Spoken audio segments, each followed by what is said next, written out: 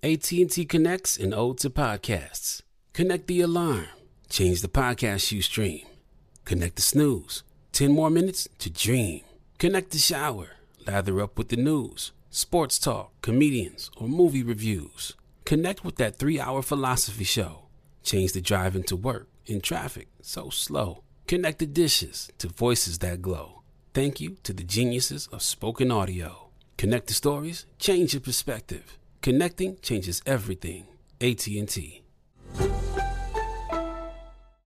When you buy Kroger brand products, you feel like you're winning.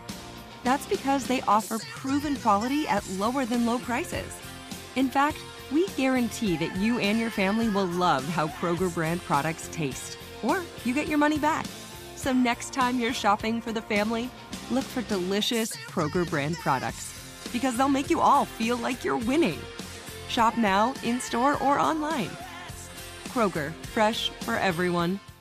Got my Prevnar 20 shot. It's a pneumococcal pneumonia vaccine. For us, wise folks, it helps protect. I'm 19, strong. And asthmatic, and at higher risk. Get vaccinated. But nothing when grandma speaks. Grandson listens. 19 or older with chronic conditions like asthma, diabetes, or chronic heart disease, or 65 plus, you may be at higher risk for pneumococcal pneumonia. Prevnar 20 can help protect you with just one dose. Prevnar 20 is approved for adults to help prevent infections from 20 strains of the bacteria that cause pneumococcal pneumonia. Continued approval may depend on a supportive study. Don't give Prevnar 20 if you've had a severe allergic reaction to the vaccine or its ingredients. Adults with weakened immune systems may have a lower response to the vaccine. Side effects include pain and swelling at the injection site, fatigue, headache, muscle, and joint pain. For full prescribing information, please call 1-855-213-2138 or visit Prevnar20.com. Ask your doctor or pharmacist about getting vaccinated with Prevnar 20, even if you've already received another pneumococcal pneumonia vaccine. Moments like my daughter telling me a new joke mean a lot to me. But after being diagnosed with metastatic breast cancer, or MBC, which is breast cancer that is spread to other parts of the body, they mean even more. I take Ibrance, palbociclib. Ibrance 125 milligram tablets with an aromatase inhibitor is for adults with HR-positive, HER2-negative MBC as the first hormonal-based therapy. Ask your doctor about Ibrance and visit Ibrance.com. Ibrance may cause low white blood cell counts that may lead to serious infections. Ibrance may cause severe inflammation of the lungs. Both of these can lead to death. Tell your doctor right away if you have new or worsening symptoms, including trouble breathing, shortness of breath, cough, or chest pain. Before taking Ibrance, tell your doctor if you have fever, chills, or other signs of infection, liver or kidney problems, are or plan to become pregnant, or are breastfeeding. Common side effects include low red blood cell and low platelet counts, infections, tiredness, nausea, sore mouth, abnormalities in liver blood tests, diarrhea, hair thinning or loss, vomiting, rash, and loss of appetite. Tired of restless nights? At Leesa, we know good sleep is essential for mental, physical, and emotional health. From memory foam mattresses to hybrids that keep you cool all night long, Leesa's mattresses offer exceptional comfort and support with free delivery and 100 nights to try out your mattress in the comfort of your home. For a limited time, save up to $700 off select mattresses plus 2 free pillows. Go to Leesa.com/iHeart for an additional $50 off mattresses and select goods. Exclusions apply. See Leesa.com for more details. Well, all right, y'all. All across the USC, Compton, Watts, Bay to LA. From Mona, California, from valley to valley, we represent that killer Cali. So if you keeping it real on your side of your town, you tune in to Gangsta Chronicles. Gangsta Chronicles, we gon' tell you how it goes. If I lie, my nose will grow like Pinocchio. We gon' tell you the truth and nothing but the truth. Gangsta Chronicles, this is not your average show. You're now tuned into the real MC8, Big James, and Big Steel. This is strictly from the streets. Hello. We represent the James. Welcome to the Gangsta Chronicles podcast, a production of iHeartRadio and Black Effect Podcast Network. Make sure you download the iHeart app and subscribe to the Gangsta Chronicles. For my Apple users, hit the purple mic on your front screen, subscribe to the Gangsta Chronicles, and leave a 5-star rating and comment. Jill, you know what it is. Another episode, the Gangsta Chronicles. I'm with the homie. Big Steel. Man, hey, this has been a long time. You just came back from Europe, trouncing all over Europe, man, out there killing the shows. I saw everything was sold out all the time. Yeah, man, it's all good, man. Tell people they treat us a little differently overseas, man.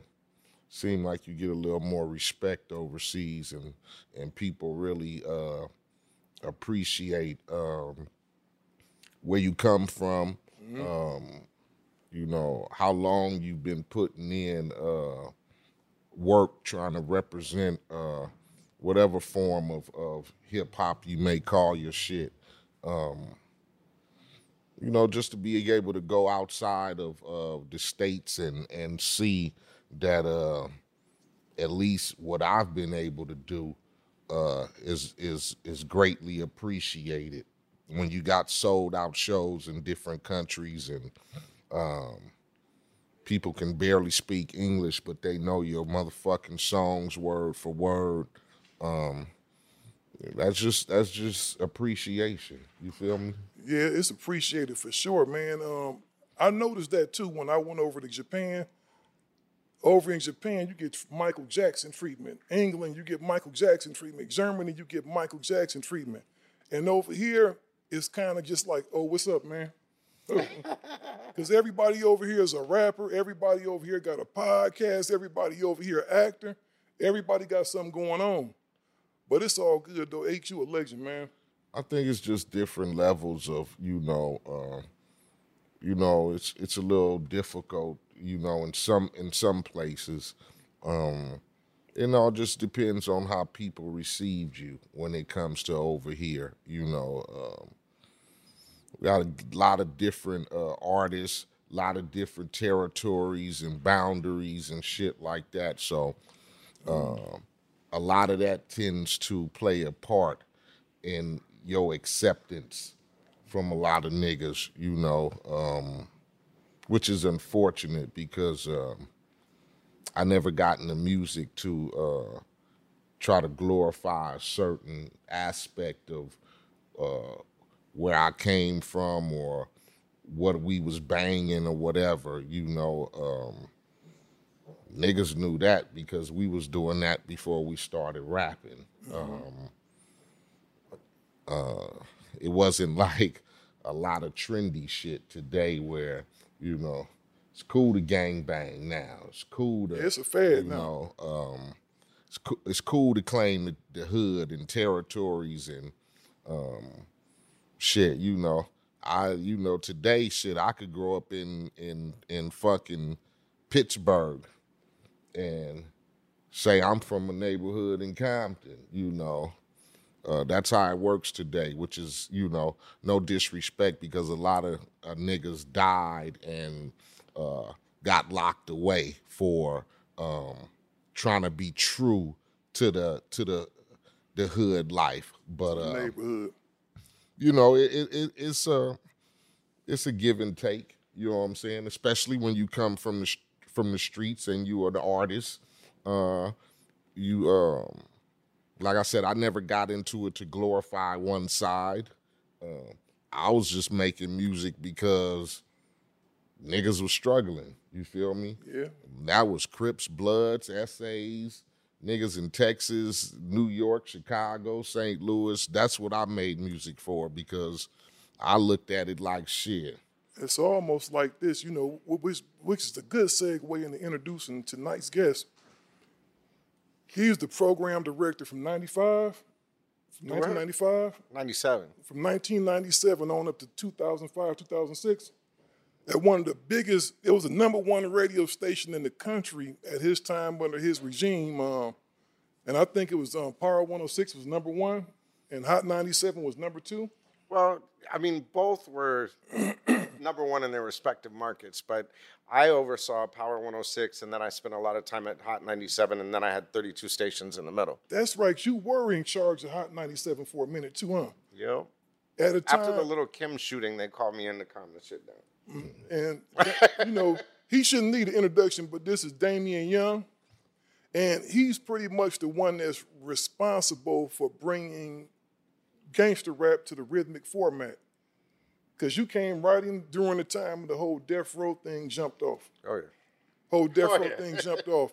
And that's why when I was asking Aid if he had met you, because I just knew you knew him. That we never met before. I just knew him. Nice to finally meet you, sir. All day. Because I just knew, I said at that time, 8 was like, as far as gangster rap go, 8 was like, God out here. Oh, I definitely knew who 8 was. It's just they never worked the records to us. Yeah, that's 8, and that's maybe some of that disrespect you was talking about. I said, and I thought about it, I said 8 didn't have a lot of records on Power. I didn't have a lot of records on the radio, period. Not that I didn't see radio as a valuable tool.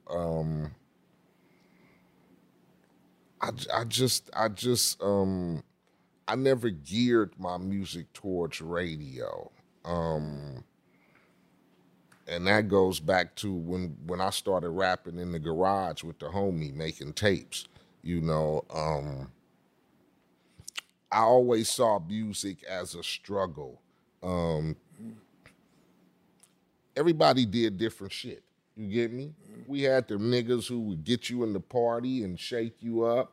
We had the motherfuckers who, had the danceable tunes and all of that. I've always considered my music the score for the neighborhood. So, all those stories and all those shit that we saw, I wanted to put a sinister soundtrack to that shit. That's why, I don't know, I never thought about making club-friendly songs or songs that Epic could go, pursue on the radio or whatever. I never thought of it. And then the crazy shit about it was the label never asked me to do that type of shit. They didn't have to. You got to think about it. They never asked me for radio-friendly songs. Did you know how valuable you were to the Epic system? Think about this. They was going to get a gold or platinum album out of you every year and didn't have to spend no money on radio. That's honestly, crazy. I thought I was probably a write-off to Epic because, Epic had Michael Jackson at the time. They had Pearl Jam. Oh, yeah. They had Sade. I just thought about that. You never try to get a record with Sade? Epic Records, man, they were distributing Def Jam at the time, weren't they? Sony? Yeah, Sony was distributed, but like me at Epic, who could you, again, they had, at the time when I signed to Epic Records, they had Michael Jackson, who had just came off of Thriller. Mm-hmm. They had Pearl Jam, who was one of the biggest motherfucking rock bands at the time, and they had Sade. So and MC8, that's a cold roster. It was a write-off, nigga. Shit, I wasn't no significant. I didn't get no significant. Epic didn't know what to do with rap music back then.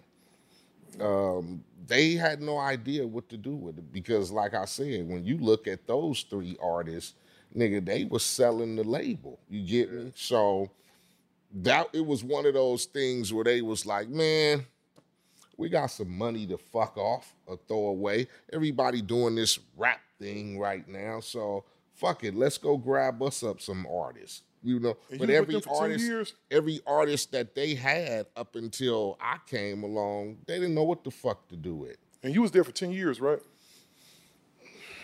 I was at Epic from, I want to say about 91, 92 till about 97. See, and I came in at 97. Yeah, you came in 97, so yeah. I left Epic right at the, like you said, the height of Death Row and whatever. But I left Epic because everybody got fired. They brought in a gang of new motherfuckers. I think they had brought in Ron Sweeney and a couple of motherfuckers, and they didn't know what they was doing beforehand. So I just decided to say fuck it and did my last record, and that was it. Yeah, before we go into this conversation with my man Damizza, because we got a lot to talk about, bro. We gotta dig in the trash can a little bit and talk about the news, the goings on, and the musings of what's going on in the internet land right now. When I was on my way up here, my phone was blowing up. People was telling me, man, did you see the stuff with Diddy? Did you see the stuff that's going on with Diddy, man? And I said, wow. Now they don't drug Meek Mill's all up in this mess, man. Wow. And talking about that him, Usher, and they got a thing to where Some dude is suing them for molesting them. If I'm not mistaken, it's just like, man. Yeah, I have no idea what's I know you don't do it. I try to I believe a motherfucker is innocent until proven guilty. So I'm just and I'm with all of that shit too, but I've learned right now to just stay the fuck off my phone when it comes to looking for, because man, when I was overseas, man, it's just they don't do all that over there, do they? Motherfuckers wasn't on their phone and worried about Instagram and social media and all that shit.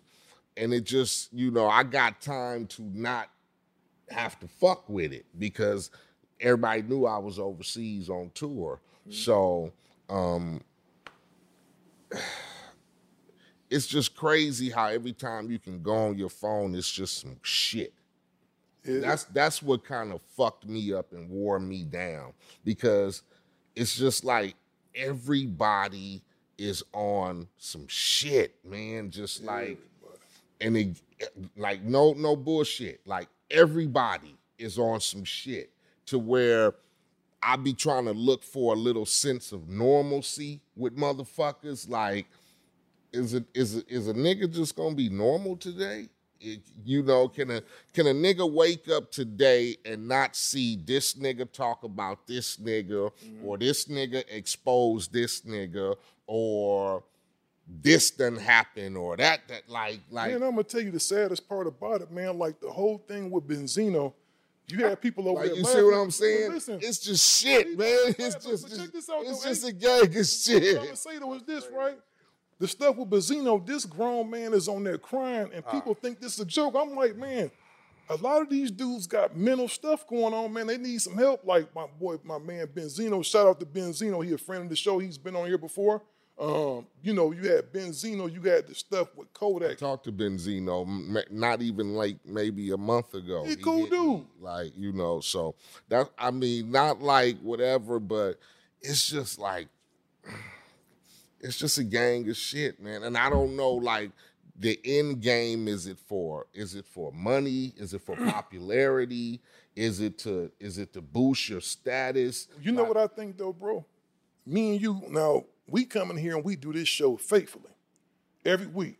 You've always shown up, unless it's just like an act of God. That's the only way we ain't here, right? Right. We just had us some time off because we always take time off from the last season. This season, people, hitting me up online. When the show coming back, it's like, damn, I'm not a machine. I'm an actual human being. Me and Ade are human beings.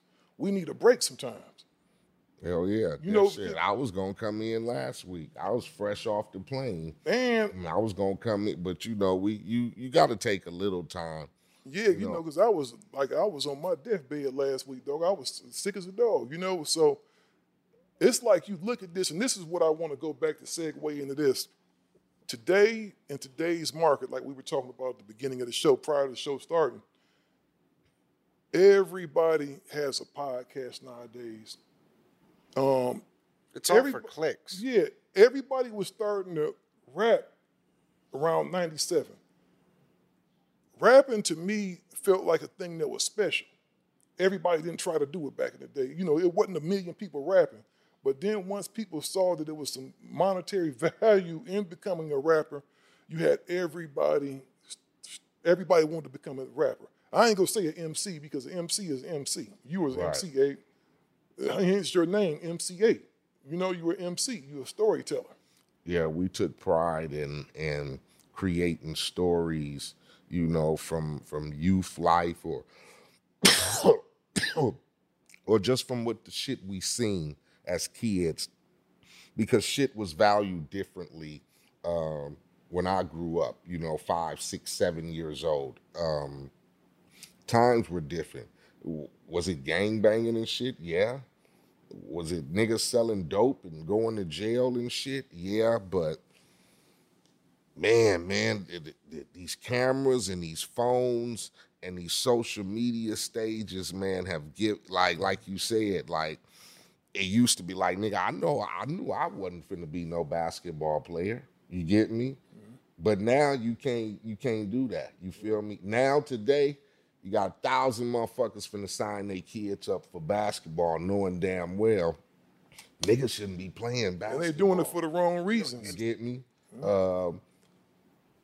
Fuck it. All you gotta do is put in a motherfucking laptop, a couple of little speakers, and a microphone in the corner in your kitchen. Everybody's a rapper now. You get me? Fuck it. I'm gonna find a beat program on fucking internet and start doing some 1-2-1-2 beats. Everybody a producer now. Like, I knew what position to play. I knew I could MC, but nigga, I ain't finna get up there and try to DJ just because we got speakers here and I mean turntables and shit. And nigga, fuck that. I'm DJ 8 now. Nigga, I couldn't motherfucking scratch a record or transform or do none of that shit. And I'm not gonna fake the funk to do, you get me? I'm gonna play my position. Today, motherfuckers don't know that. Like I tell you every time we get on here, some people today have a problem with being just normal. Being normal. I got a problem with that. I fuck that. I can't be, nigga, I'm finna be the next this, next that, or next that. When you could just be your motherfucking self. And this man, when he came in, he pretty much, because you got to remember, prior to Mr. Remember we was clowning, we was having fun with the lines on top of the dun, dun, dun, dun, dun, dun, dun, dun, dun. Everything sounded like a Planet Rock beat. Everything was techno for us. Everything was techno. And this man came in and it started getting a little gangster. So we gonna go from the beginning, Miz, but I gotta talk, because power was such a big part of your life, right? When did you come in and decide it was time to shake shit up? The second I walked in the door. What did you see going on? Because LA had, 8 had his own theory about LA radio. He said, man, it was whack. Well, I mean, it was wide open. Like I was always somebody who just loved music. So I loved rap music. So I loved Dr. Dre, The Chronic. I loved, Snoop Dogg. I loved all of Eazy-E. I drive up and listen to Julio G and K-Day, and Tony G and the Mixmasters and, all Battle Cat and all of those guys. And, when I got there, that was my goal, was to emulate K-Day, but bring it back on that level and make hip hop the #1 format in the world. Because they just said we couldn't do that. So I was just like, fuck you, of course we could. Because if you go anywhere, you'd hear rap in the streets. Like, for instance, when I first played Ain't No Fun in Morning Drive, people had a coronary. The management freaked out. So I literally had to put it in our research to show them that it would test more than our current records. And that was a light record to me. Even though they subject matter, Ain't No Fun if the homies can't have none. Yeah. But that was a fun record. That's like a record that should have been on the radio to me. Well, but the thing was, it wasn't really censorable. You know what I mean? Like, even when you muted the stuff, you knew what they were saying. Definitely. You know what I mean? So, I had some barriers to overcome, but I proved them each time. And like, for instance, when I put Dre and Snoop together for 2001, it wasn't for 2001. It was because I wanted to see the show. So we did it in Hawaii and did a whole contest around it so that literally I could see the show. That's dope, man. So you know what I mean? So you just pretty much got to have your own party, so you said, I'm gonna do this. So you just like you DJ. Power was my personality. Sorry to interrupt. It's all good. Yeah. So you just like you programming your own playlist on the iPhone right now. You said, I want to see this and this. Let's put this together. If you let the ultimate rap fan into a building and said, you have a transmitter, that's what it was. That's what it was. So tell me, so when you first came in, you said you started right off the rip, like we go shake some stuff up. Oh, yeah. And then you had this monster of a record label, which was Death Row. Did you hear about the ass whoopings and everything that was going on? Oh, hell yeah. I was friends with Johnny J. Johnny J was my first mentor in production. Yeah, rest in peace, Johnny J. Yeah, rest in peace, Johnny J. And Ronnie King. Shout out to Ronnie King. And, those were like the first people that I met when I came to LA. So, it was right as, all that was going on. And Johnny actually gave me Unconditional Love by Tupac. And it was exclusive content for us, but it made Death Row a little mad. Yeah. Yeah, so I ended up getting notes on my car and all this stuff, but I ended up meeting Suge, and I just found out if you treat people with respect, you get respect. So that was it. Now, your first interaction with Suge, how was that? Because I'm pretty sure you the radio dude, so I'm pretty sure he was treating you nice. And just for the record, Suge wasn't out here whooping on everybody like that. Like some of that stuff was kind of blew up. He was whooping some ass, but everybody wasn't getting their ass whooped though. Well, he had just gotten out of jail, and the Anaheim Police Department came to me. We had a powerhouse, and they came to me and they said, "We're going to shut your powerhouse down. We hear Suge Knight's coming." Because I had Snoop, I had Corrupt, I had Nate, I had, I had everybody that used to be on his label. So they said, we're going to shut it down. I said, well, why doesn't somebody just call him and invite him? Then we'll know where he's at. Mm-hmm. And they said, great, go ahead. And I was like, me? And so I ended up calling Death Row. And the first time I called, I remember Cedric, who picked up the phone, hung up on me. Didn't believe it was me from Power calling for Suge. And then I called back again, and he's like, dude, people just don't call here for Suge a lot. You know what I mean? Mm-hmm. And he's like, he's at home. So Suge got on the phone, and I said, yo, I hear you're coming to Powerhouse. And he said, what's Powerhouse? And I said, come on, man, don't fuck with me. And he was just like, oh, okay, you're funny, da-da-da-da-da. And I was like, yeah, so come be my guest. Come to my suite and all this kind of stuff. He's like, wow, no one's ever really invited me to something. That's what it is. Sometimes that's all it takes. Because I'm going to tell you something. And he was cool as shit. He partied in the thing and had a blast. And I'll tell you the funny thing, though, is the next morning, I didn't realize that he had all those Compton police officers with him. You know what I mean? Like, during that era. Mm-hmm. So the next morning, Sunday morning, was a knock at my door, and I walked downstairs. I opened the door, and there's a basket there with a bottle of champagne and all this kind of shit, and it said, with compliments, Suge Knight. I never give that motherfucker my address. You know what I mean? Like, exactly. But he obviously, see, with Suge, you never know. It could be twofold.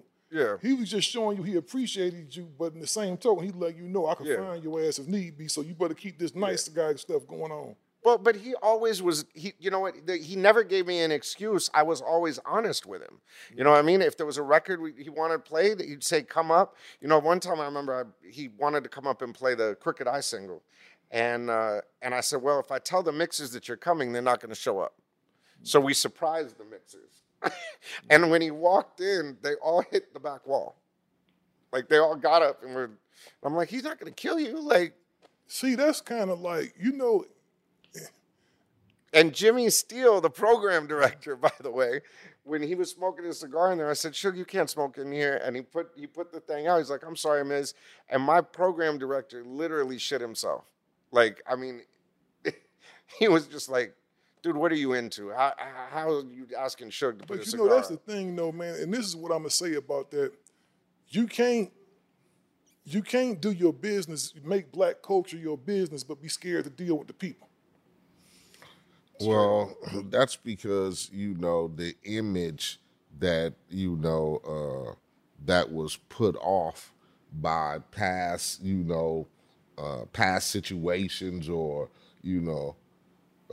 what you hear word of mouth, that scares some motherfuckers, You hear a motherfucker that hung a nigga off a balcony, or you hear a motherfucker that had motherfuckers' asses whooped in a private room, in the red room, or niggas hear stories.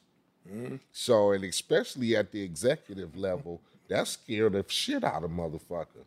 When niggas got to the point to where they start walking in labels and offices with baseball bats and ready to beat motherfuckers' ass over records and songs played, that changed a lot of era for motherfuckers. Yeah, but you know what the thing is, though? Mizza made it cool for everybody to come to the station, though.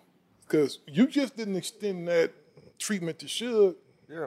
I guarantee you, because you was on Priority around that time, 97, right? 98. 98. I guarantee you, if somebody could have connected y'all two, just took the time, just did their job and just said, hey, Ada's coming out with a record, because that album, you had some joints that could have played on Power. Yeah, we kind of switched it up a little bit when I got to Priority through Mac 10, through Who Bangin'. So, was that the Mark Benish era? I think Mark was there. Yeah. It was a few dudes there. It was a few dudes there at Priority at the time. when Mac 10 had Who Banging. And Master P was the same thing. I mean, he had that aura or whatever of, you know, don't fuck with him. You know what I mean? Like, but you know, the thing is like because Mark Benish was a big influence on me, and he taught me just kind of how to deal with people. You know what I mean? It's like, you're gonna experience this, and he actually put me in a room with P and Boz to see if they could intimidate me, kind of thing. You know what I mean? And I was just like, if it is what it is. Yeah, that's the one thing I could say about you is that you definitely was fucking with everybody. That's why when 8 told me he hadn't met you, I was like shocked. Yeah. That let me know the priority just dropped the ball like a motherfucker. You know what I mean? Yeah, and then like I said, I was I've never been a nigga who quest for, you know, that type of shit.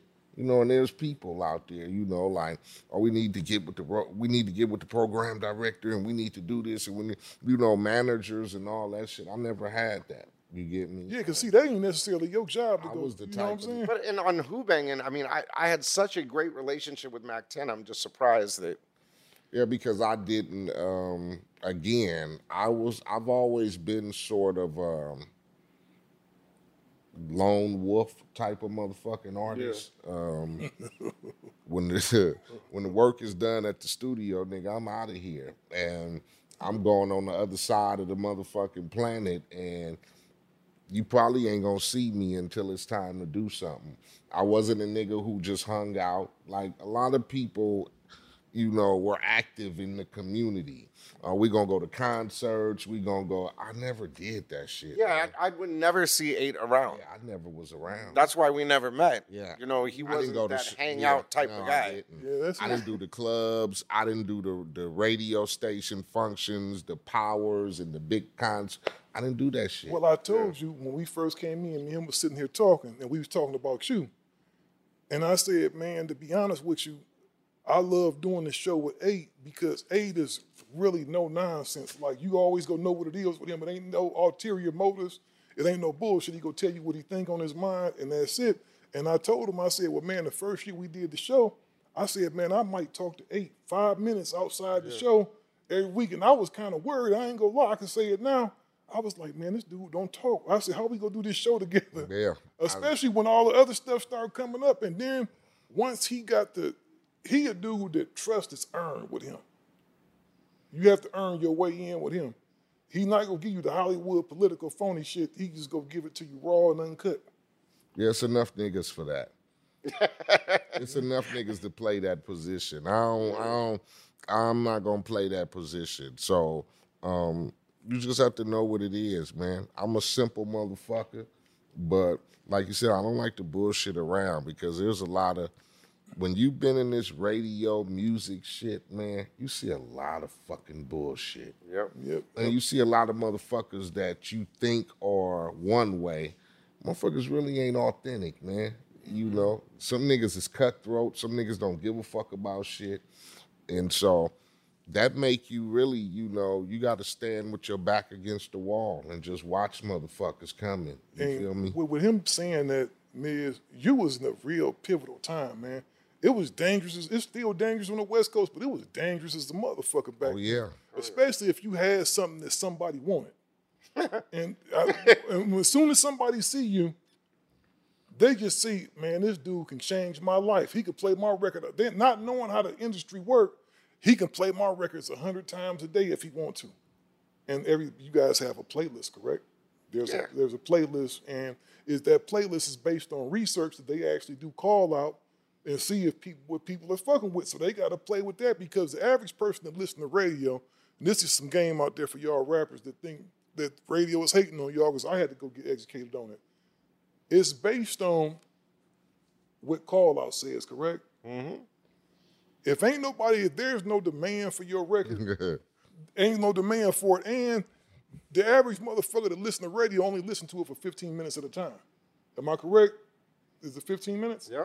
They only listen to it for 15 minutes at a time. So what they're trying to do when people wonder why they're hearing the same damn record all the time is because that record shows test good and call out, and they trying to catch it. So when 8 get in his car driving back to BFE, they can hear the hit records that they like and make their trip pleasant. Yeah. Am I correct? Yeah, in 15 minutes, you want to have like the hottest record in the world, the one classic that makes you go, oh, wow, and one that's like either coming down or coming up kind of thing. So, I mean, you want to keep people's attention as long as possible. You're fighting for quarter hours is really what it is, the 15 minutes. And the more 15 minutes you get, the higher the ratings go. So every 15 minutes, 1 million people would tune in, but how long did they stay? And my thing was, yeah, the records were one thing, but what I was trying to get was the passion records. You know, All About You, you know, Ain't No Fun, all the records that were never on the radio before that would make people go, oh shit, that's on the radio. You know what I mean? Because I was just a fan of it. So that's what I wanted to hear on the radio, the shit that I never heard on the radio before. AT&T connects an ode to podcast. Connect the alarm, change the podcast you stream. Connect the snooze, 10 more minutes to dream. Connect the shower, lather up with the news, sports talk, comedians, or movie reviews. Connect with that 3-hour philosophy show. Change the drive into work and traffic so slow. Connect the dishes to voices that glow. Thank you to the geniuses of spoken audio. Connect the stories, change your perspective. Connecting changes everything. AT&T. Moments like seeing my son's team cheer him on mean a lot to me. But after being diagnosed with metastatic breast cancer, or MBC, which is breast cancer that has spread to other parts of the body, they mean even more. I take Ibrance, palbociclib. Ibrance 125 milligram tablets with an aromatase inhibitor is for adults with HR-positive, HER2-negative NBC as the first hormonal-based therapy. Ask your doctor about Ibrance and visit Ibrance.com. Ibrance may cause low white blood cell counts that may lead to serious infections. Ibrance may cause severe inflammation of the lungs. Both of these can lead to death. Tell your doctor right away if you have new or worsening symptoms, including trouble breathing, shortness of breath, cough, or chest pain. Before taking Ibrance, tell your doctor if you have fever, chills, or other signs of infection, liver or kidney problems, are or plan to become pregnant, or are breastfeeding. Common side effects include low red blood cell and low platelet counts, infections, tiredness, nausea, sore mouth, abnormalities in liver blood tests, diarrhea, hair thinning or loss, vomiting, rash, and loss of appetite. Got my Prevnar 20 shot. It's a pneumococcal pneumonia vaccine. For us, wise folks, it helps protect. I'm 19, strong. And asthmatic, and at higher risk. Get vaccinated. But nothing when grandma speaks. Grandson listens. 19 or older with chronic conditions like asthma, diabetes, or chronic heart disease, or 65 plus, you may be at higher risk for pneumococcal pneumonia. Prevnar 20 can help protect you with just one dose. Prevnar 20 is approved for adults to help prevent infections from 20 strains of the bacteria that cause pneumococcal pneumonia. Continued approval may depend on a supportive study. Don't give Prevnar 20 if you've had a severe allergic reaction to the vaccine or its ingredients. Adults with weakened immune systems may have a lower response to the vaccine. Side effects include pain and swelling at the injection site, fatigue, headache, muscle, and joint pain. For full prescribing information, please call 1-855-213-2138 or visit Prevnar20.com. Ask your doctor or pharmacist about getting vaccinated with Prevnar 20, even if you've already received another pneumococcal pneumonia vaccine. Good sleep should come naturally, and with the new Natural Hybrid mattress, it can. A collaboration between award-winning mattress brand Lisa and home design favorite West Elm, the Natural Hybrid is the culmination of these two companies' shared values: premium materials, meticulous craftsmanship, and sustainable practices. Made with natural latex, responsibly sourced natural wool, and environmentally safe foams, the Natural Hybrid elevates your sleep sanctuary, indulges your senses, and supports a greener tomorrow. Plus, when you purchase the Natural Hybrid, you're also helping fuel Lisa's work with shelters and those in need. Since 2015, Lisa has donated more than 40,000 mattresses to ensure children and families have a safe place to sleep. Don't put off a good night's sleep any longer. Get a Lisa mattress today for a sound sleep tonight. Visit lisa.com/iHeart. That's LEESA.com/iHeart. If a new house is on your wish list in the next 5 years, grow your savings faster and experience your dreams with an Ohio Homebuyer Plus account from Kemba Financial Credit Union. A savings account specifically designed to save for a new home, where you can earn 7% APY, a $500 matching bonus, and a $1,500 mortgage closing cost credit. Learn more at Kemba.org. Offer expires March 31st, 2025. APY equals annual percentage yield. Restrictions apply. NMLS 292230. Equal housing lender. Federally insured by NCUA. And that's dope, and it actually worked. Now, did you ever have those moments? Because like I said, it was a real dangerous era. Oh, fuck yes. Did you, something that you can talk about, what's the most what artist really just tripped you out? What artist? Or art, anybody, manager, whoever. Well, I mean, I've had, people pull out guns. I've had people offer money. I've had rappers that I did favors for and they didn't understand why I did it, offer me guns, bring me backpacks and hear them clank. And it's like, it's like, that's not what I'm doing this for. If it was right for my radio station, I fucking did it. Mm-hmm. So how long did I spend with you, Steele? I mean, explaining everything. Man, he broke it down to me. I was an artist. I was young at one time, everybody, Right. And so I'm an artist. And so I'm like everybody else. I'm kind of ignorant at that time because how you in that young mode, you think everybody hating on you, right? So I came up there with the intention of not liking this motherfucker. He's stopping me from getting what I need. Once he broke it down to me, I was glad he did it because it changed the whole way I made music and it changed my whole direction kind of. And I felt like a dumbass. Well, and it only took a couple of those type of meetings before everybody kind of got it. You know what I'm saying? The dude's not an asshole. He'll either play your record if it's right for the radio station, or he'll tell you why he can't do it. And I eventually got a record that was played. I had a couple records that was played. I got a good story for you. Mm-hmm. The Booyah Tribe in Hawaii. Okay, what happened with them? So Suge sent the Booyah Tribe to Hawaii to disrupt the reunion with Dre and Snoop. And Snoop came out, and he's like, the Booyah Tribe's downstairs. We're going to go down in this. I said, hold on, I'll take care of it. Oh, little white boy, you going to handle this? I said, don't worry about it. I got it. So I went down there, and first thing I said was, back up before I knock you out.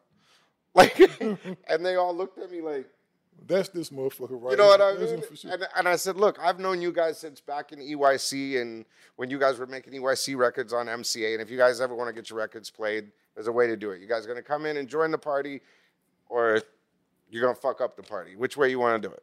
And Godfather, rest his soul, just sat there and we talked. And the next thing you know, I mean, to this day, I talk to Gotti all the time, Giant all the time, Cobra every once in a while. I mean,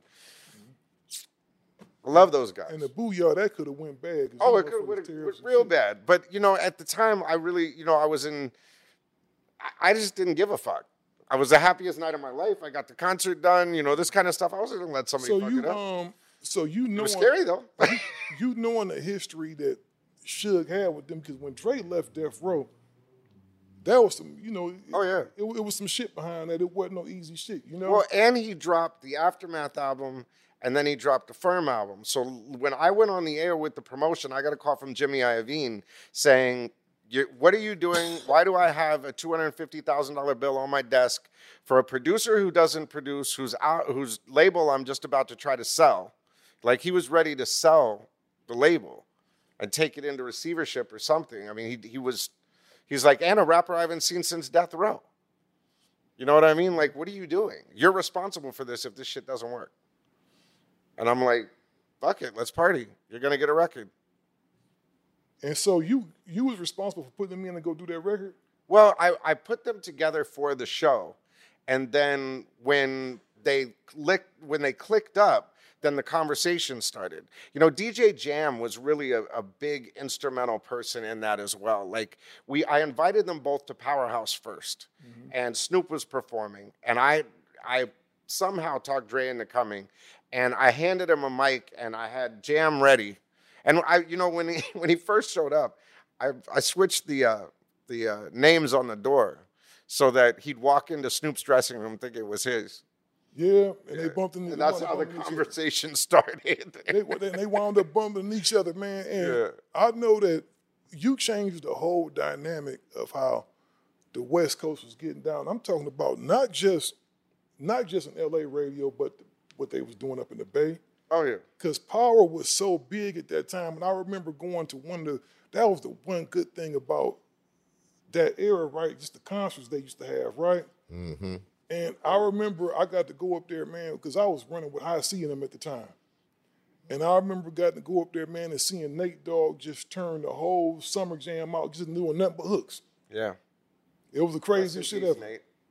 It was my best buddies. It was the craziest shit ever. So what do you think the hardest aspect of that job was, man, as far as you dealing with so many personalities in LA? Was the gang shit a big Because you was pushing gangster rap. Oh, yeah. It was, I mean, you know, you can't deal in gangster rap without dealing with gangs. And there was some pressure and things like that at times, but I mean, everybody, you know, if you're just cool, just explain it out. People, you know, when you said, like, there ain't no normal motherfuckers around. Right. Like, we was just normal motherfuckers. So if you came up and you kicked it, you realize that we're just real. It's just now radio has got this funny shit, you know, and just people in general, after the COVID and the Zoom shit and all this kind of shit, nobody fucks with anybody, so they don't communicate. And the shit gets fucked up. You know, what you were saying earlier about another thing that I'd like to just say is the storytelling and the songwriting fucking sucks these days. Yeah. You know what I mean? Like, it's like, I would listen to some of the stuff. I'm like, well, what the fuck would I play? You know what I mean? Because it's like you got verses that don't have nothing to do with the hooks. You have hooks that have nothing to do with the verses. You have two verses on some songs. One verse, I mean, it.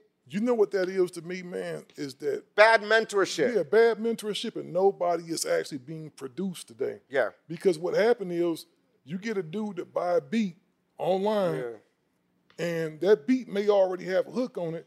They just think the hook sound fly. They not going to try to write around the hook or nothing like that. They just go throw a verse. They go email it to get their homie on there. They go bug the shit out of 8, see if they can get a verse from him on there. And it's just like there's no continuity to the records anymore. I asked a new artist, and this will blow you away. I asked a new artist the other day, has anyone ever vocal produced you? And he said, what's vocal production? You know what I mean? Like, it don't sound, you know what it is, man, today? It's like this. Hates him. See, hey, you know how you talk about nobody want to be the normal motherfucker? And this is the biggest thing I saw, man, because, you know, I went, after I stopped, you know, doing music, which I never really did, I got a publishing deal. And so I was working as an A&R. They wound up hiring me as an A&R for the publishing company. And the biggest thing I learned is that people want to be famous, right? I would meet a lot of groups because, you know, when you could give deals, it's a headache, man. I would get people coming to the office, right? And when I first got the job, I would really entertain all that. You know what I mean? I thought it's my job, right? So I'm listening to everybody. I would meet somebody and the manager, I'd be thinking, damn, the manager should be the rapper. He just got more of that, you know what I'm saying, the swagger. You meet the rapper is sometimes horrible, sometimes they got some good shit, they got some bad shit. So what I started doing is I started really telling motherfuckers the truth, dog. It don't make you popular, but I wouldn't go waste no more of my time. I'd tell them, man, this ain't it. This ain't it. And it would be times to where I did get I would be mining for gold and find some stuff. That's how I found a kid from Dallas that did ice cream paint job. Oh, wow. You know, and that wound up being my first platinum record, you know, because it was like I had a dude that sent some demos into some beats, right? And he had this one kid, I forget the Doro. He was making some records with this kid named Doro in his apartment down in Dallas. And so I was like, I flew him out here, and we wound up being able to do a deal, and it wound up blowing up, wound up becoming one of the biggest songs in the country. Wow. Wound up becoming one of the biggest things in the country. But I think there's definitely nowadays, man. It's some selfish motherfuckers now. I'm just saying that, I mean, people just don't give people shots like that. Well, you know what? I didn't know no better back then. That shit giving people shots eventually wound up costing me my damn job. I did that shit all day. You feel what I'm saying? So, Mizza, I know you hold... I mean, but the times was different. Yeah. You get me? Giving a motherfucker a shot back in our time was a motherfucker who was really, you know, going to a studio and getting molded and crafted and being able to follow niggas like 8 or Snoop or Dre or the forefathers before him. You said the key word, craft. I mean, today motherfuckers are just trendy. They want to do whatever is trendy or whatever they feel is going to get them a lot of clicks or a lot of streams. And, you know, I can go buy me $100,000 chain. And, you know, a lot of niggas, you know, the subject matters became one-sided. I'm talking about hustling some money, popping some pills, and fucking some bitches. And the younger generation got a hold of that And it was like, oh, we finna run with this shit. Fuck it. Nigga, money, my Bentley, my Rolls, nigga, we pour or whatever we drinking, and yo bitch or yo nigga. You get me? That's what rap became. Like you said, there was no substance. You get me? Yeah. Motherfuckers might hate on a Run DMC or Slick Rick and shit, but those were songs. And that's the difference today. I said, motherfuckers don't. Yeah, you can rap, motherfucker, but can you make a song? Well, you know the biggest thing you said though, A, is that you stayed in your own lane. That was one of the things I respected about certain. I got a certain group of artists that I hold up there like as the kind of like the pantheon. It's Scarface. Yeah. It's MC8. It's Cool G Rap. And it's kind of like a toss-up between them other two. I got like probably like 2 or 3 more. It's the dude from the Roots. What's my boy? Black Thought. Black Thought from the Roots. I got Crooked Eye up there, you know, to esteem. There's certain people that I don't want to hear commercial stuff from. I just want to hear them do what they do. You feel what I mean? Do you think that in this era, it seems like guys like that can kind of flourish? Do you think it's actually a need for radio nowadays? I think radio is all fucked up. I think it hasn't evolved. You know what I mean? Like, so, I mean, as it stands right now, it's the only media that has not made the jump to the phone. There's no app. It's not, you know, iHeart needs to be completely, I mean, the redundant costs in iHeart is what's killing iHeart. I mean, they spend, what, $8 billion to make 2, you know, some weird stuff like that. I mean, there's ways to evolve it, and it just hasn't been done yet. Yeah, you just go get me and 8 just fucked off. Oh, sorry. No, it's all good, man, but that's what we do. We talk. We don't do no censorship. Sorry, no, we good. No, you tell the truth. We don't censor nothing, man, because But I've always thought differently. You know what I mean? So I'm not saying it's right or wrong, but, you know, I mean, I made gangster rap the pop. You know what I mean? I know what works and what doesn't. Because being from LA, right? Me and Glasses had this conversation all the time. Glasses, you know, on the West Coast, gangbanging is a part of the culture.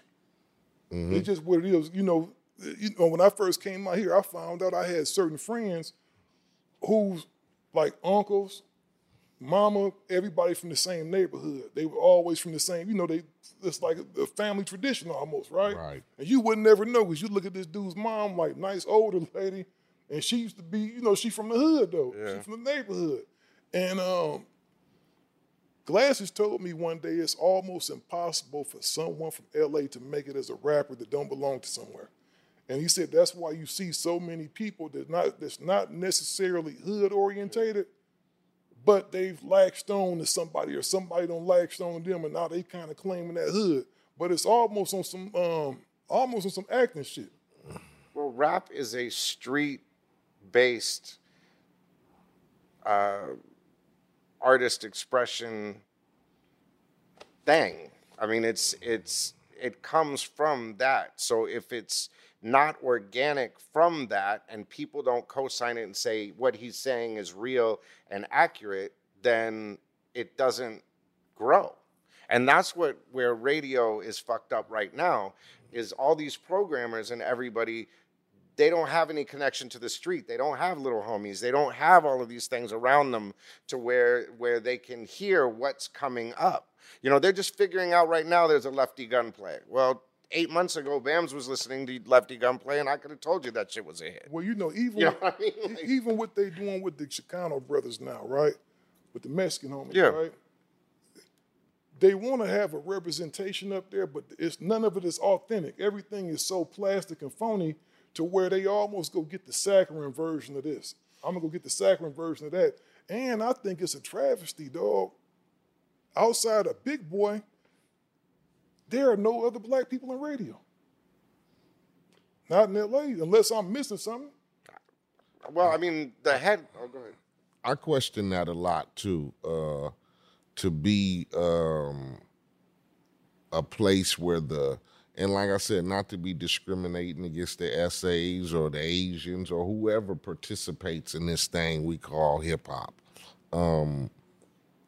But it was a foundational, was a black foundation for hip hop when it started here, with K-Day, Greg Mack, like you said, Uncle Jam's Army.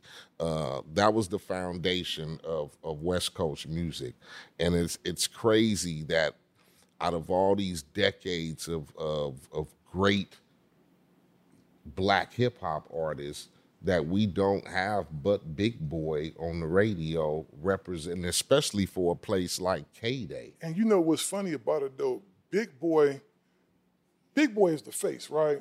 He's the face. He don't really break no records. As crazy as that sound, am I correct? Well, but the head of the iHeart out here is Doc, and Doc is black. Yeah, I know that, but a lot of people don't know that. What I'm talking about is people that you can actually see. Oh, okay. Well, I don't know what artists have access to Doc or not. You know, people that you can actually see. And the average person out here that ain't in the business probably don't even know who the fuck Doc is. Shout out to Doc. Yeah. You know what I mean? But, exactly. But they probably don't know who he is. What I'm talking about, man, and even because I can't speak for the Mexican people, right? But even for them, there's so many dope-ass Mexican artists that don't get played because they're giving them a saccharine version of it. I even think that the shit that Kool-Aid had back in the day was dope. Pocos Pero Loco shit. That shit was dope because it was authentic. It was real, right? Yeah. And to be real with you, I don't even know why we gotta have classifications of shit like that. Just put music out there. I think once you start classifying shit as something, that's when you open up the room for bullshit. How come? Because I'm pretty sure, because I got a lot of SA partner rappers, like you do too, right? Definitely. I guarantee you, if you hit Mr. Criminal, Lefty Gunplay, that they want to be identified as just a rapper. Let me just be a rapper. Why they got to be the Mexican rapper? Man, you're going to get me started on a whole... Man, let's get started. I got you up here before I keep it real. You know, you said something... But I think that am I being honest, my man? But I think that I don't, like I said, I think they, you know, sometimes they want to be identified as, you know, like, I don't know if just saying I'm a rapper, because just saying I'm a rapper, like, that puts you in the category of all the other sorry motherfuckers who ain't rapping good. That, to me, puts you in a, you know, like, we representing our... You get me? And that's dope. Ain't nothing wrong with... See, I'm not talking about the cultural representation, right? Right. I'm talking about just the whole thing, right? We just only go play y'all in this time slot or during this thing. I think it's dope. I remember when Lil Rob came with Summer Nights. Look. That was a smash record across every motherfucking thing it is. I didn't give a fuck who you was. You couldn't hate on that record. Yeah, I did that one. I broke that one. Yeah. That's what I mean, though. But you feel what I'm saying? Our fingers brought that to me. But you feel what I'm saying, though? Yeah, it's like... Let's just have it somehow, because to me, I'm not talking about the cultural thing. I think you're supposed to represent your culture. I'm with Ladasa, you know, right. I'm with all that shit. But hit it on the head. It was when we started this thing, or back then, it was for the love of the music, and it was the craft, and it wasn't the biggest thing in the world. So all of these white executives and Wall Street and all that kind of stuff weren't in our mix. Now all these publicly traded companies own all the radio stations, own all the record companies. The liquor company Seagram's, when they bought Universal, was the beginning of the end of music people in music. It became corporate. You know what I'm saying? So, you know, now you've got all these white executives running radio that have been living off what we did 20 years ago. You know what I mean? And the gas tank is empty. And that's what I mean right there. But you just said it right there. You know what I mean? It's time. I don't got nothing against Jimmy Steele. Hit the but it's time for them to go. After a while, man. Change is always necessary, Mizzy. Change is always necessary. But does it happen though? No. What happens when you have somebody in that position, just like with everything, you get me? Of course, change should happen, and there should be more black NFL football coaches, and there should be. But at the end of the day, does it really? It don't happen. If there's budget cuts, it ain't gonna be Jimmy Steele. And I'm gonna tell you this. It's gonna be the talent. And I'm gonna tell you this right here, right? I don't give a fuck if a motherfucker is black, green, or whatever, as long as they from the culture, bro.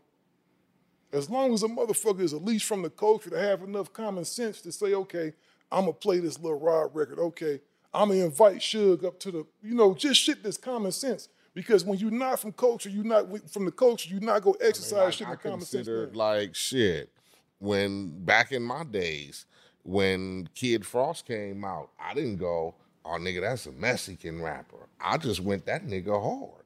That's what I'm when saying. Cypress Hill came out, I didn't exactly. go, oh, them some essay niggas from Moonty Moon.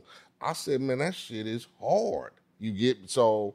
To me, it's all about the music you put out. Whether you black, whether you whatever, shit, you can be white. I mean, shit, if you just put out some good, hard, decent shit, we don't categorize it as, oh, that's a white motherfucker, or that's a black motherfucker, or them niggas go, nigga, that record hard as a motherfucker. That's what I go. Yeah. Now, if shit is mediocre, it's just mediocre. Let me ask you this. You can't do shit about that. But there is a double standard, though. Definitely. There is a double standard. Trust me. Oh, speak on it. Well, I mean, because it's like, the way that the game works sometimes is the people that you end up helping and they get into these positions, they'll turn around and hate on you. You know what I mean? Like, to try to like hold on to their little spot, but you're not a threat to them. You put them there. You don't want to destroy their brand. You want to help them. They're not doing well. It's like, let me help you. No, you're a threat to me because you're going to bring someone new in because I was new and you put me on.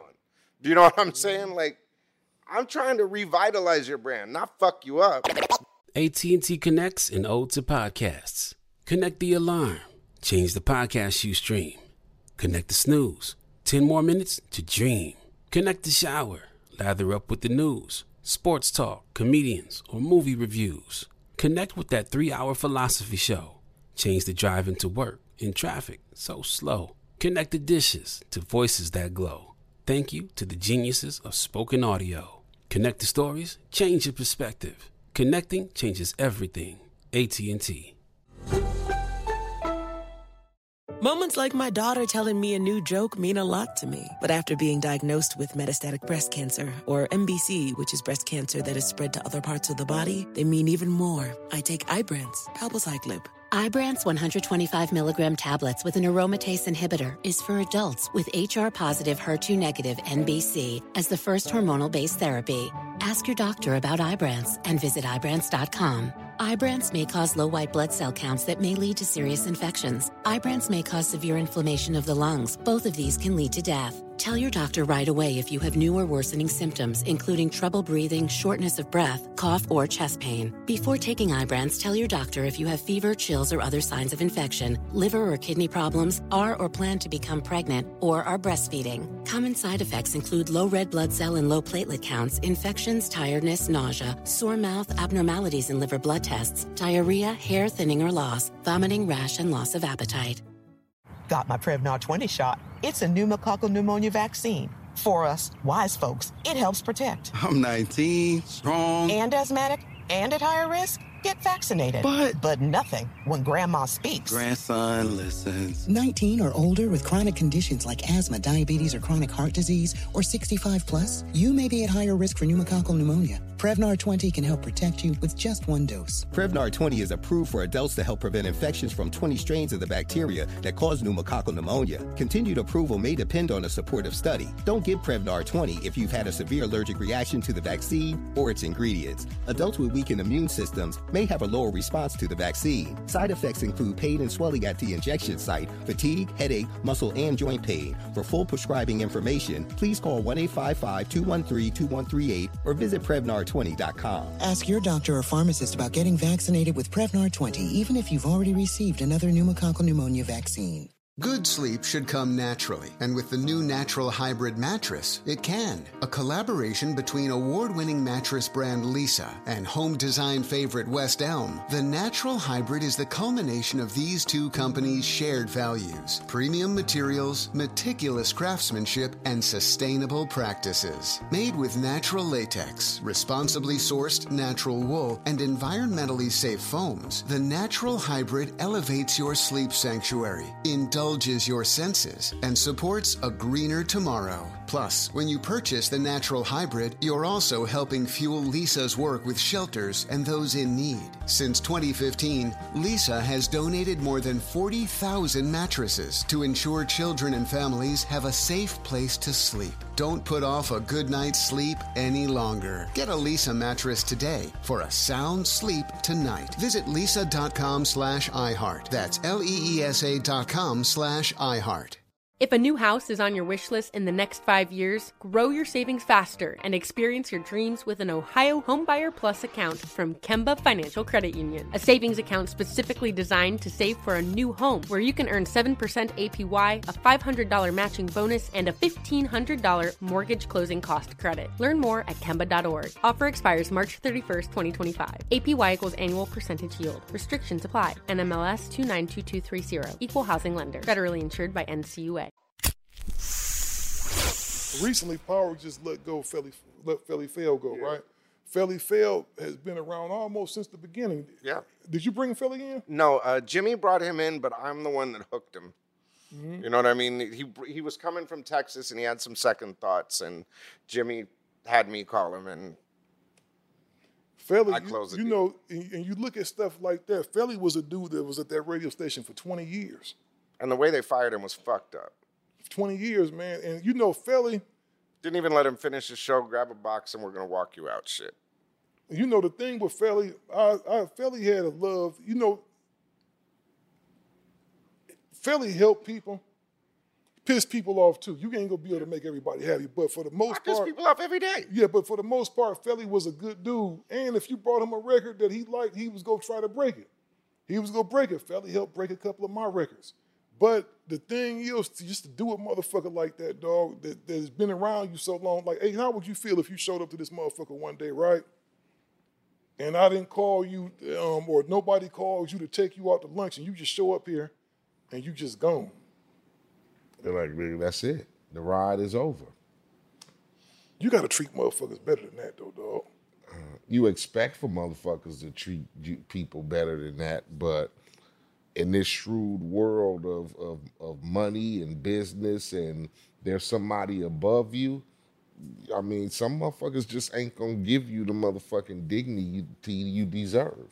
You get me? And this is Hollywood. Yeah, we you know what I mean? People acting for that shit all day. Niggas been doing shit for 20, 30 years, and we still trying to get respect from motherfuckers to be considered like, nigga, I'm just like you. Don't. That's all you want is decency. Just be treated decent. Just treat me with respect and don't lie to me. Because, see, I'm not mad about the thing about him getting fired. That's just business, right? But to me, especially if motherfucker, like, if it's a dude that's been up there for 6 months, you don't know if he go cuss everybody out on the air or whatever like that. Somebody like Felly, give him a chance to say bye. And he's a good guy. You know he's not going to do some bullshit. But you pull him off the air before the end of his shift and start. I mean, dude, it's obvious that Morello, God bless him, is being fooled by these people. You know what I mean? The consultants and all this kind of stuff. Because how do you tank all of these stations and still have a job? They're trying to keep their check going. That's what I'm saying. They're trying to keep their check going. You know, and I don't want to stay on color all night, man, because it's not important. Right. When do you think they decided to where this is how we go roll with things? In what context? Like, you know, with these consultants that you talk about, they actually run the station, right? When I left. I've never known no business to operate in that pretense to where if you not getting the numbers, everything's supposed to be based off analytics, right? If you're a rapper, you're not selling no records, they will tell you, hey, man, it's right here. And the like last 2 albums don't tank. Definitely. Numbers don't lie, people do. Mm-hmm. Everything should be based off analytics. If you holding your shit down, you keep your job. Everybody happy. If you're not holding it down, you got to go. It ain't nothing personal. It's just what it is, right? 100%. It's just what it is. So, and you go down for 20 years, and everybody is. They don't have a program director. Everybody has refused the job. Why? Because they don't want to work with those 3 motherfuckers that are in charge. You know what I mean? Like, don't they have somebody over them? I mean, the owner of the station, but they, obviously haven't got the picture that there's something rotten in, your trash can and it's starting to smell. Yeah, you had a lot of motherfuckers hating on you too. Oh, they still do. You had a whole bunch and you came out. I'm finding that out. Yeah. Well, you know what? I remember, I didn't know you did the Shade Shice record at first. And that was a smash record. People got fucked up about that is Shade Shice was signed to MS Broadcasting. And the first $1 million check was not to 50 Cent. It was to MS Broadcasting for Shade Shice. Oh, so Shade was actually signed to the radio station? Was signed to the radio station. It was my job to do it. Oh, wow. You see, you opened up, we breaking news on here now. You remember that record, eh? Yeah, I remember that. Where I Want to Be, I produced it. But it was Emmis's artist. Oh, okay. So when it all hell broke loose, they threw it on me. Yeah, they were supposed to play the records, but I went through FCC. That's why I never got busted. Because I went through FCC attorneys and knew corporate was going to fuck me at some point. Let me ask you this. How do a motherfucker get signed to the radio station? That's some shit, ain't it, eh? Yeah, that's... Well, what happened... Well, it's kind of a long story, but, I mean, Shade was a friend of mine, and I played a demo of it. They said... because of the ratings and all this kind of stuff, and they saw me producing records for Mariah Carey and all these other people, they said, we want some of that money. So produce some records for us, and we'll play the records. We'll give you a salary. So I got $1 million deal out of the gate for them. And they didn't play the records. Power played the records, but not their other stations. You think that was because they was hating, huh? Oh, hell yes. They'd have been better off and doing then that they shit sent me to those stations to fix them when they fucked up. So you had to go down there and tell them because that was a big-ass record. They sent me to Hot 97 to fix Hot 97 when Lil' Kim shot it up, and then they had the game thing. They had Jay-Z going to Power 105 and the Breakfast Club and all this kind of stuff. Who do you think they sent to New York? You had to go out there and hold it down. I had to go pull Jay-Z off the competition. I had to go clean up the Atlantic Lil' Kim mess, and do all of that. I mean, because people didn't, look, it's the same thing now that it was then. They didn't know the people to have the conversation to squash the shit. Yeah, you got a relationship with everybody. And how did you start producing for Mariah Carey? She came into the station one night and we just hit it off. And she just asked what else I do. I said, I've been making beats. She said, let me hear some. And then she heard that Willy Wonka shit and said, that can be the remix for I Still Believe. And that's how that started. That's how that started. And you had actually pretty good friendship with her, too. Yeah, we were cool. He said we was cool. We was cool. Just give me that smile. He said we was cool. Miss, you smiling like you hit that or something. She's my friend. You smiling like you tapped that ass, man. She was a wonderful person. She's a wonderful person.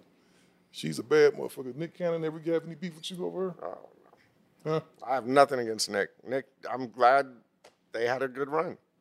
They had a good, man. You produced on some big-ass records, man, and you was fucking with everybody at that time, man. It was fun. I mean, everybody. So, and with the Shade Shice shit, man, that's a trip. You never find out the truth about shit that later on, because everybody and their mama swore up and down that was you that did that deal. You know what, dude? What's fucked up is I get blamed for a lot of shit, and people take the credit for a lot of shit that I did. You know what I mean? I just never felt like, I just stayed quiet. Like with you, you never address beef. No. You know what I'm saying? Like throughout your career, you have been a gentleman about that shit. Like you just try to stay out the fray. I mean, because motherfuckers are going to have their opinions, and, my beef thing went as far as it did over really just neighborhood gang shit. And then once I was able to, I ain't like on that page, I ain't riding around in the hood with the strap, with the rag out my pocket. I done went from that to a different level. So once that happened, I beef with niggas. Beef for what? Yeah, it shouldn't be, especially. I just wouldn't address it. Especially in some rap shit. Especially at this time. No beef with no rap nigga. You get me? Especially at this time. And you know what, Miz? It's almost like you was just born to do radio.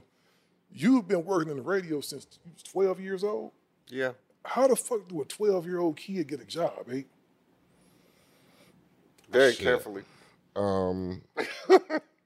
Shit, I was a 14, 15-year-old kid hanging around, got introduced to a nigga who was a beat maker and a DJ at clubs, and he took me and Chill under his wing, nigga, and we was young niggas going to club. I mean, we was starting our rap career.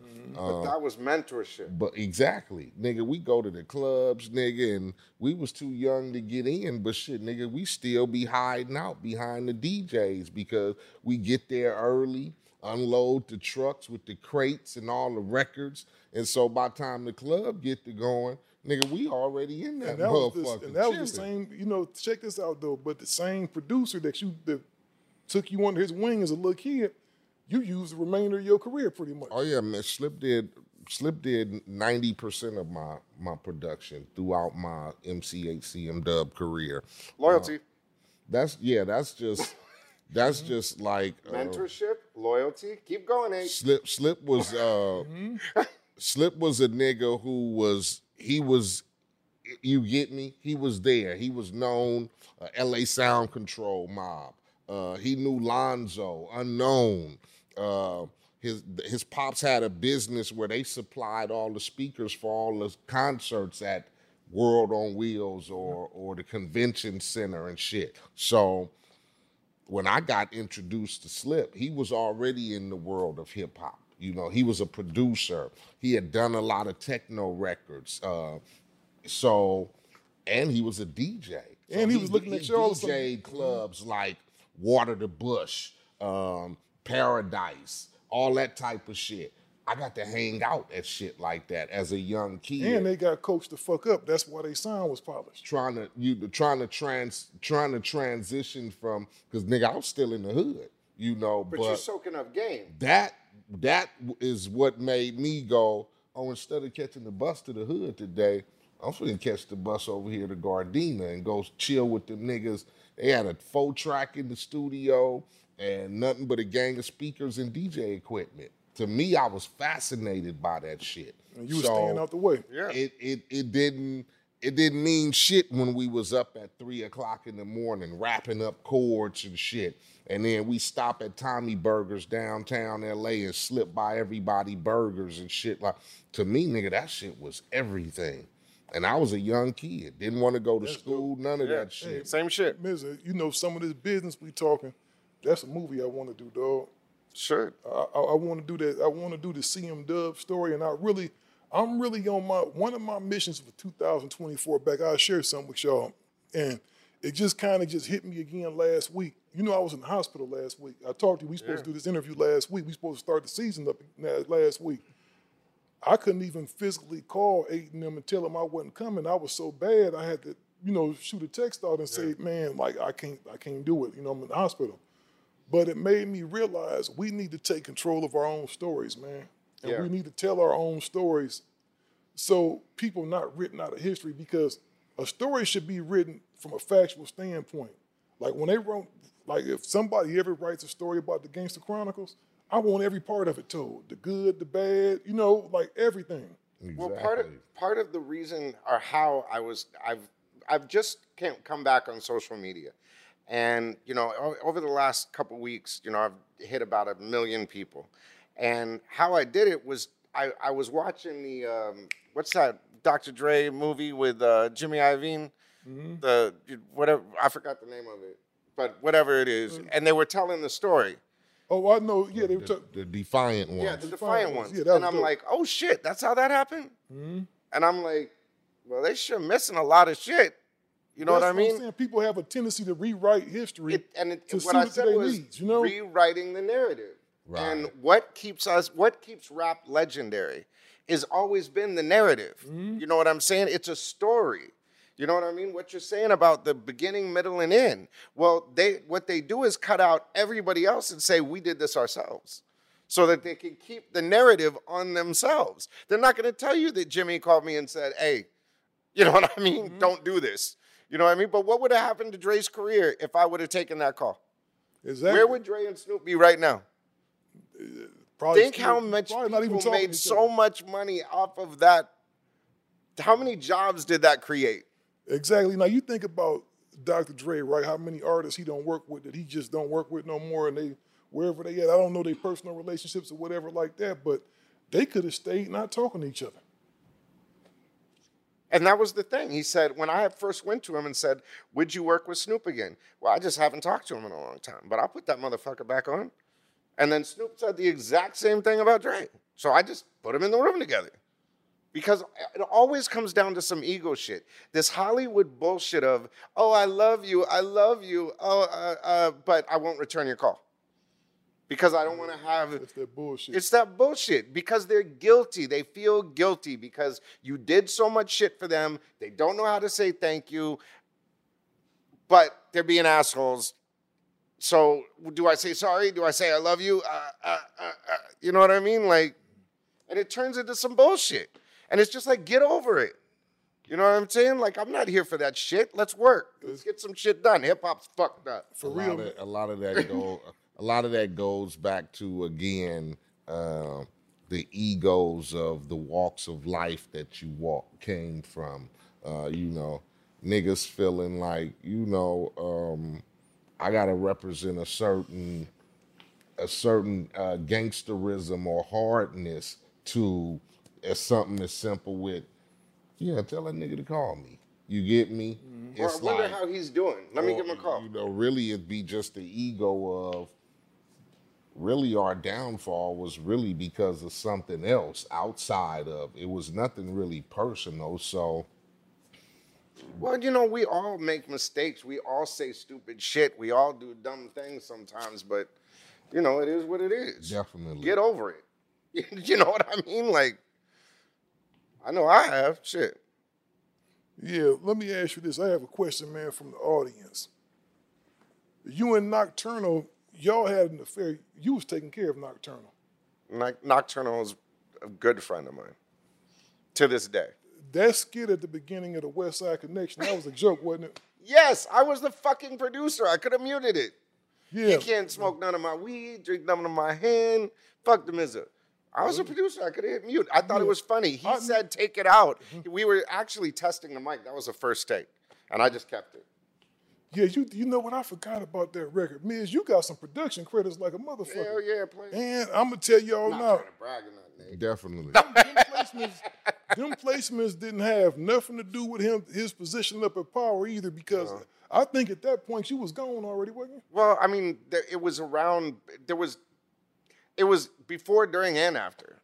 I was always doing that. Mm-hmm. But, but when I was doing radio, they said I couldn't do production.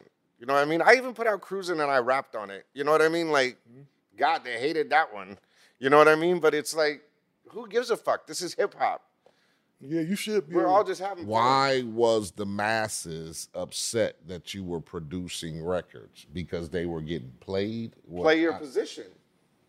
Like, I don't understand that. Just like, okay, I'm the program director or whatever, but that's not fair. You have too much power. I produce. Like, I don't understand. Yeah, and the thing is, that's just like, it's hating. That's just like, we got the show, and then I turn around and go, well, shit, I'm gonna go do me a show, and the next thing you know, I start getting calls from other motherfuckers like, oh, you can't do your own show. Like, what do you mean? Yeah, shit. I would love it. Hey, who's the one to be telling you that you need to be doing a show? Yeah. So that's what I'm saying. Like, well, when you stop doing for them and you do for yourself, then they say, wait a minute, that's my spot. Okay, so they wanted the records, or they wanted those records. Yes. Like, you see, they wanted a piece of that shade. Y'all. Mm-hmm. So, well, I could see. Well, look at the shade thing. I could see their sabotaging ways. With, we got a program director who's going out here producing all these records for Shade Shice and Mariah and so-and-so, and they're not our records. And you didn't clear them through us. Why would I have to clear them? That's a control. When I'm the one to put them on. I'm not, I'm a program director here. I'm not signed to you as an artist or producer, right. So, but I could see the workings of that. You get me? Jealous motherfuckers and haters are gonna hate because, okay, this nigga working for us as a radio programmer, but he's got hit records out here, on other and to them, they feeling like, well, we want to get into that game. So why aren't you bringing those records here? Yeah. And you could still bring them the $1 million check, and they still gonna hate on you. And trust and believe in what I know about artists. Ain't no artists out there. I don't give a fuck who you is. Ain't no artist not no major artist. Ain't nobody go fuck up their reputation, their project, their career, over just saying, well, I'm gonna get a radio dude a beat and get a beat from the radio dude and hopefully he play it. Because believe me, Mariah Carey didn't need your help for nothing at that time. No, and but that's what was so great about Power 106 and all of the power that we had was we were kind of A&Ring the records too. Like I put Jay-Z and Mariah Carey together, which helped Jay-Z get into the Philippines and other markets. And I introduced him to Eminem, and I gave him the Watcher Part 2. I think I pretty much introduced him to Dre. At the powerhouses. You know what I mean? Man, I don't know you for a long time. How come you ain't never told me none of this shit? You just a humble motherfucker, huh? Well, I mean, a lot of people it was my job. I never looked at it as anything fucking special. And then I don't want motherfuckers to think that I'm trying to use that as a status or stepping stone. A lot of shit just be kept quiet because people look at shit differently. Yeah, for real. I gotta keep shit quiet sometimes because, like you said, once motherfuckers find out, some motherfuckers turn envious and that's like crazy. Shit. Envious a motherfucker. Hey, Miz, let me ask you, because you never. Or you're not married, are you? Or a motherfucker gonna call you a liar. Yeah, right, nigga. Fine. Yeah, right. Yeah, right. You did. Sure, you did. Sure, you introduced so and so to whatever. By you being a single man, and you being around all of these fine-ass artists, man, these females, man, how much pussy did you get? How much superstar pussy did you get back? How much I still get? When Dr. Dre said, I'm not done spending NWA money. Mm-hmm. Apply it. So, man, it just ain't, it ain't too much. It ain't too much that can excite you then, huh? Nah, man. When you've seen it all and done it all, it's just kind of like, you kind of just, and the amount of bullshit that I had to deal with and I still deal with, it's like, keep it. Man, because they're always after something. There's nobody that's just your friend. You know what I mean? People that say, oh, I'm your friend, I love you, da da da da da. Yeah, motherfucker, you ain't called me. And you know what I mean? Like when my grandma died, it was like, we'll post all this stuff on Instagram, but I won't call you. You know what I mean? Like the real ones picked up the phone and called and said, "This is a treacherous game," and if you have been able to withstand a lot of the potholes in the road on your journey, once you get to a part of the road where for you it's smooth, I'm cool. I don't want to pick up no hitchhikers. Mm-mm. I don't want to stop and look at no new cars. Mm-hmm. I don't want to, oh man, I could do this. No, my shit running fine. It's smooth selling and I don't want no detours. You get me? Yep. I don't need to try to take the high road to get there faster. Mm-mm. You get me? At this point, I'm on cruise control and I can just sit back because nigga done seen so much bullshit and had to dodge so many curves and obstacles and then, motherfuckers say they gonna, you know what I'm saying? And next thing you know, you stop at a nigga's gas station for some repairs and nigga done took your rims off. Yeah, they'll rob you right there. You pull off your shit, you're making a noise right now and backfiring and shit. So nigga, when you take that long journey and you get to a point to where nigga right now, I'm cruising. Well, the biggest thing I don't experience, is you could be everybody's best friend. Mm-mm. I'm going to tell you a powerful word. The first time you say, as long as you saying, oh yeah, I could do it, no matter how much it's hurting you, no matter if people don't give a fuck about the rest it may be putting you under, as long as you keep saying yeah to them, the moment you say no, you ain't shit. That's when you find out how they really feel about you. You know what? Let me ask you a question. And Steele, you saw it. How many people did I make rich? Made a whole bunch of motherfuckers very wealthy. I haven't heard from nobody since I left Power 106. Not one person. Nobody. Let me ask. Except for Ja Rule and Irv Gotti. They're the people from my own coast don't even give me the credit. But Irv Gotti and Ja Rule, every time they're on Drink Champs, anything like that, they mention me. Thank you for doing what you did. That's crazy, man. Isn't that nutty? That's real crazy.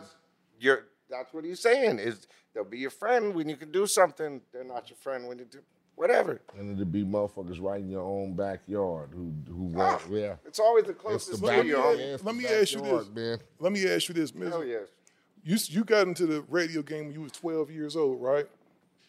As a 12-year-old kid from Oxnard, did you ever imagine Santa Barbara? As a 12-year-old kid, as a 12-year-old kid from Santa Barbara, did you ever imagine that you would have the career that you do all the stuff that you've done? Hell no. Dude, when I saw that I was number 4 in the Source Power 30, I shit myself.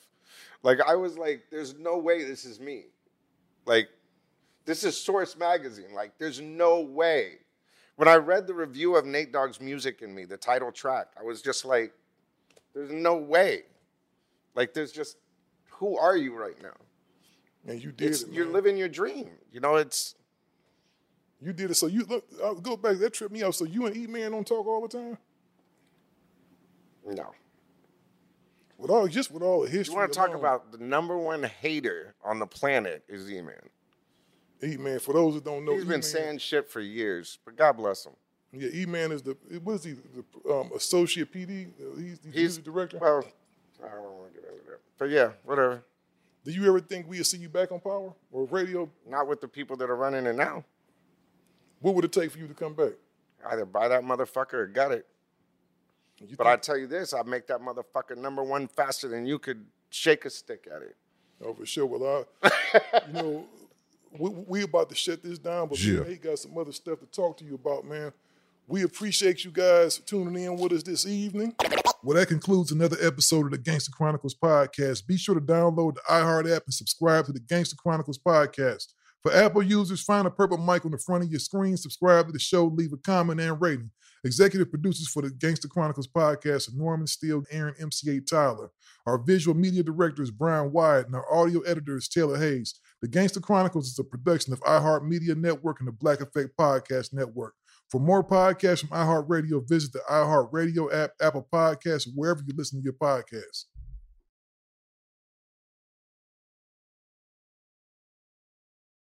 AT&T connects an ode to podcasts. Connect the alarm. Change the podcast you stream. Connect the snooze. 10 more minutes to dream. Connect the shower. Lather up with the news, sports talk, comedians, or movie reviews. Connect with that 3-hour philosophy show. Change the drive into work in traffic so slow. Connect the dishes to voices that glow. Thank you to the geniuses of spoken audio. Connect the stories, change your perspective. Connecting changes everything. AT&T.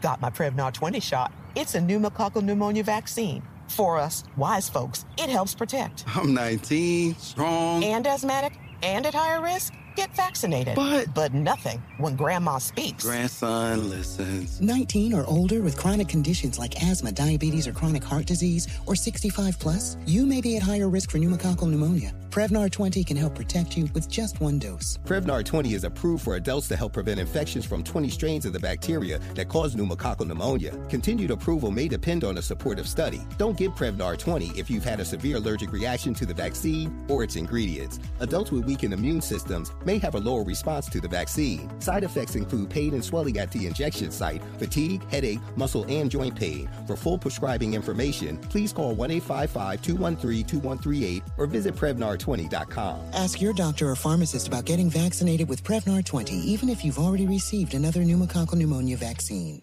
What's up, y'all? Janice Torres here. And I'm Austin Hankwitz. We're the hosts of Mind the Business, Small Business Success Stories, a podcast presented by iHeartRadio's Ruby Studios and Intuit QuickBooks. Join us as we speak with small business owners about the tools they use to turn their ideas into success. From finding that initial spark of entrepreneurship to organizing payments and invoices, we've got you covered. So follow and listen to Mind the Business, Small Business Success Stories on the iHeartRadio app or wherever you get your podcasts. Tired of restless nights? At Lisa, we know good sleep is essential for mental, physical, and emotional health. From memory foam mattresses to hybrids that keep you cool all night long, Lisa's mattresses offer exceptional comfort and support with free delivery and 100 nights to try out your mattress in the comfort of your home. For a limited time, save up to $700 off select mattresses plus 2 free pillows. Go to lisa.com/iHeart for an additional $50 off mattresses and select goods. Exclusions apply. See lisa.com for more details. Moments like my daughter telling me a new joke mean a lot to me. But after being diagnosed with metastatic breast cancer, or MBC, which is breast cancer that is spread to other parts of the body, they mean even more. I take Ibrance, palbociclib. Ibrance 125 milligram tablets with an aromatase inhibitor is for adults with HR-positive, HER2-negative NBC as the first hormonal-based therapy. Ask your doctor about Ibrance and visit Ibrance.com. Ibrance may cause low white blood cell counts that may lead to serious infections. Ibrance may cause severe inflammation of the lungs. Both of these can lead to death. Tell your doctor right away if you have new or worsening symptoms, including trouble breathing, shortness of breath, cough, or chest pain. Before taking Ibrance, tell your doctor if you have fever, chills, or other signs of infection, liver or kidney problems, are or plan to become pregnant, or are breastfeeding. Common side effects include low red blood cell and low platelet counts, infections, tiredness, nausea, sore mouth, abnormalities in liver blood tests, diarrhea, hair thinning or loss, vomiting, rash, and loss of appetite.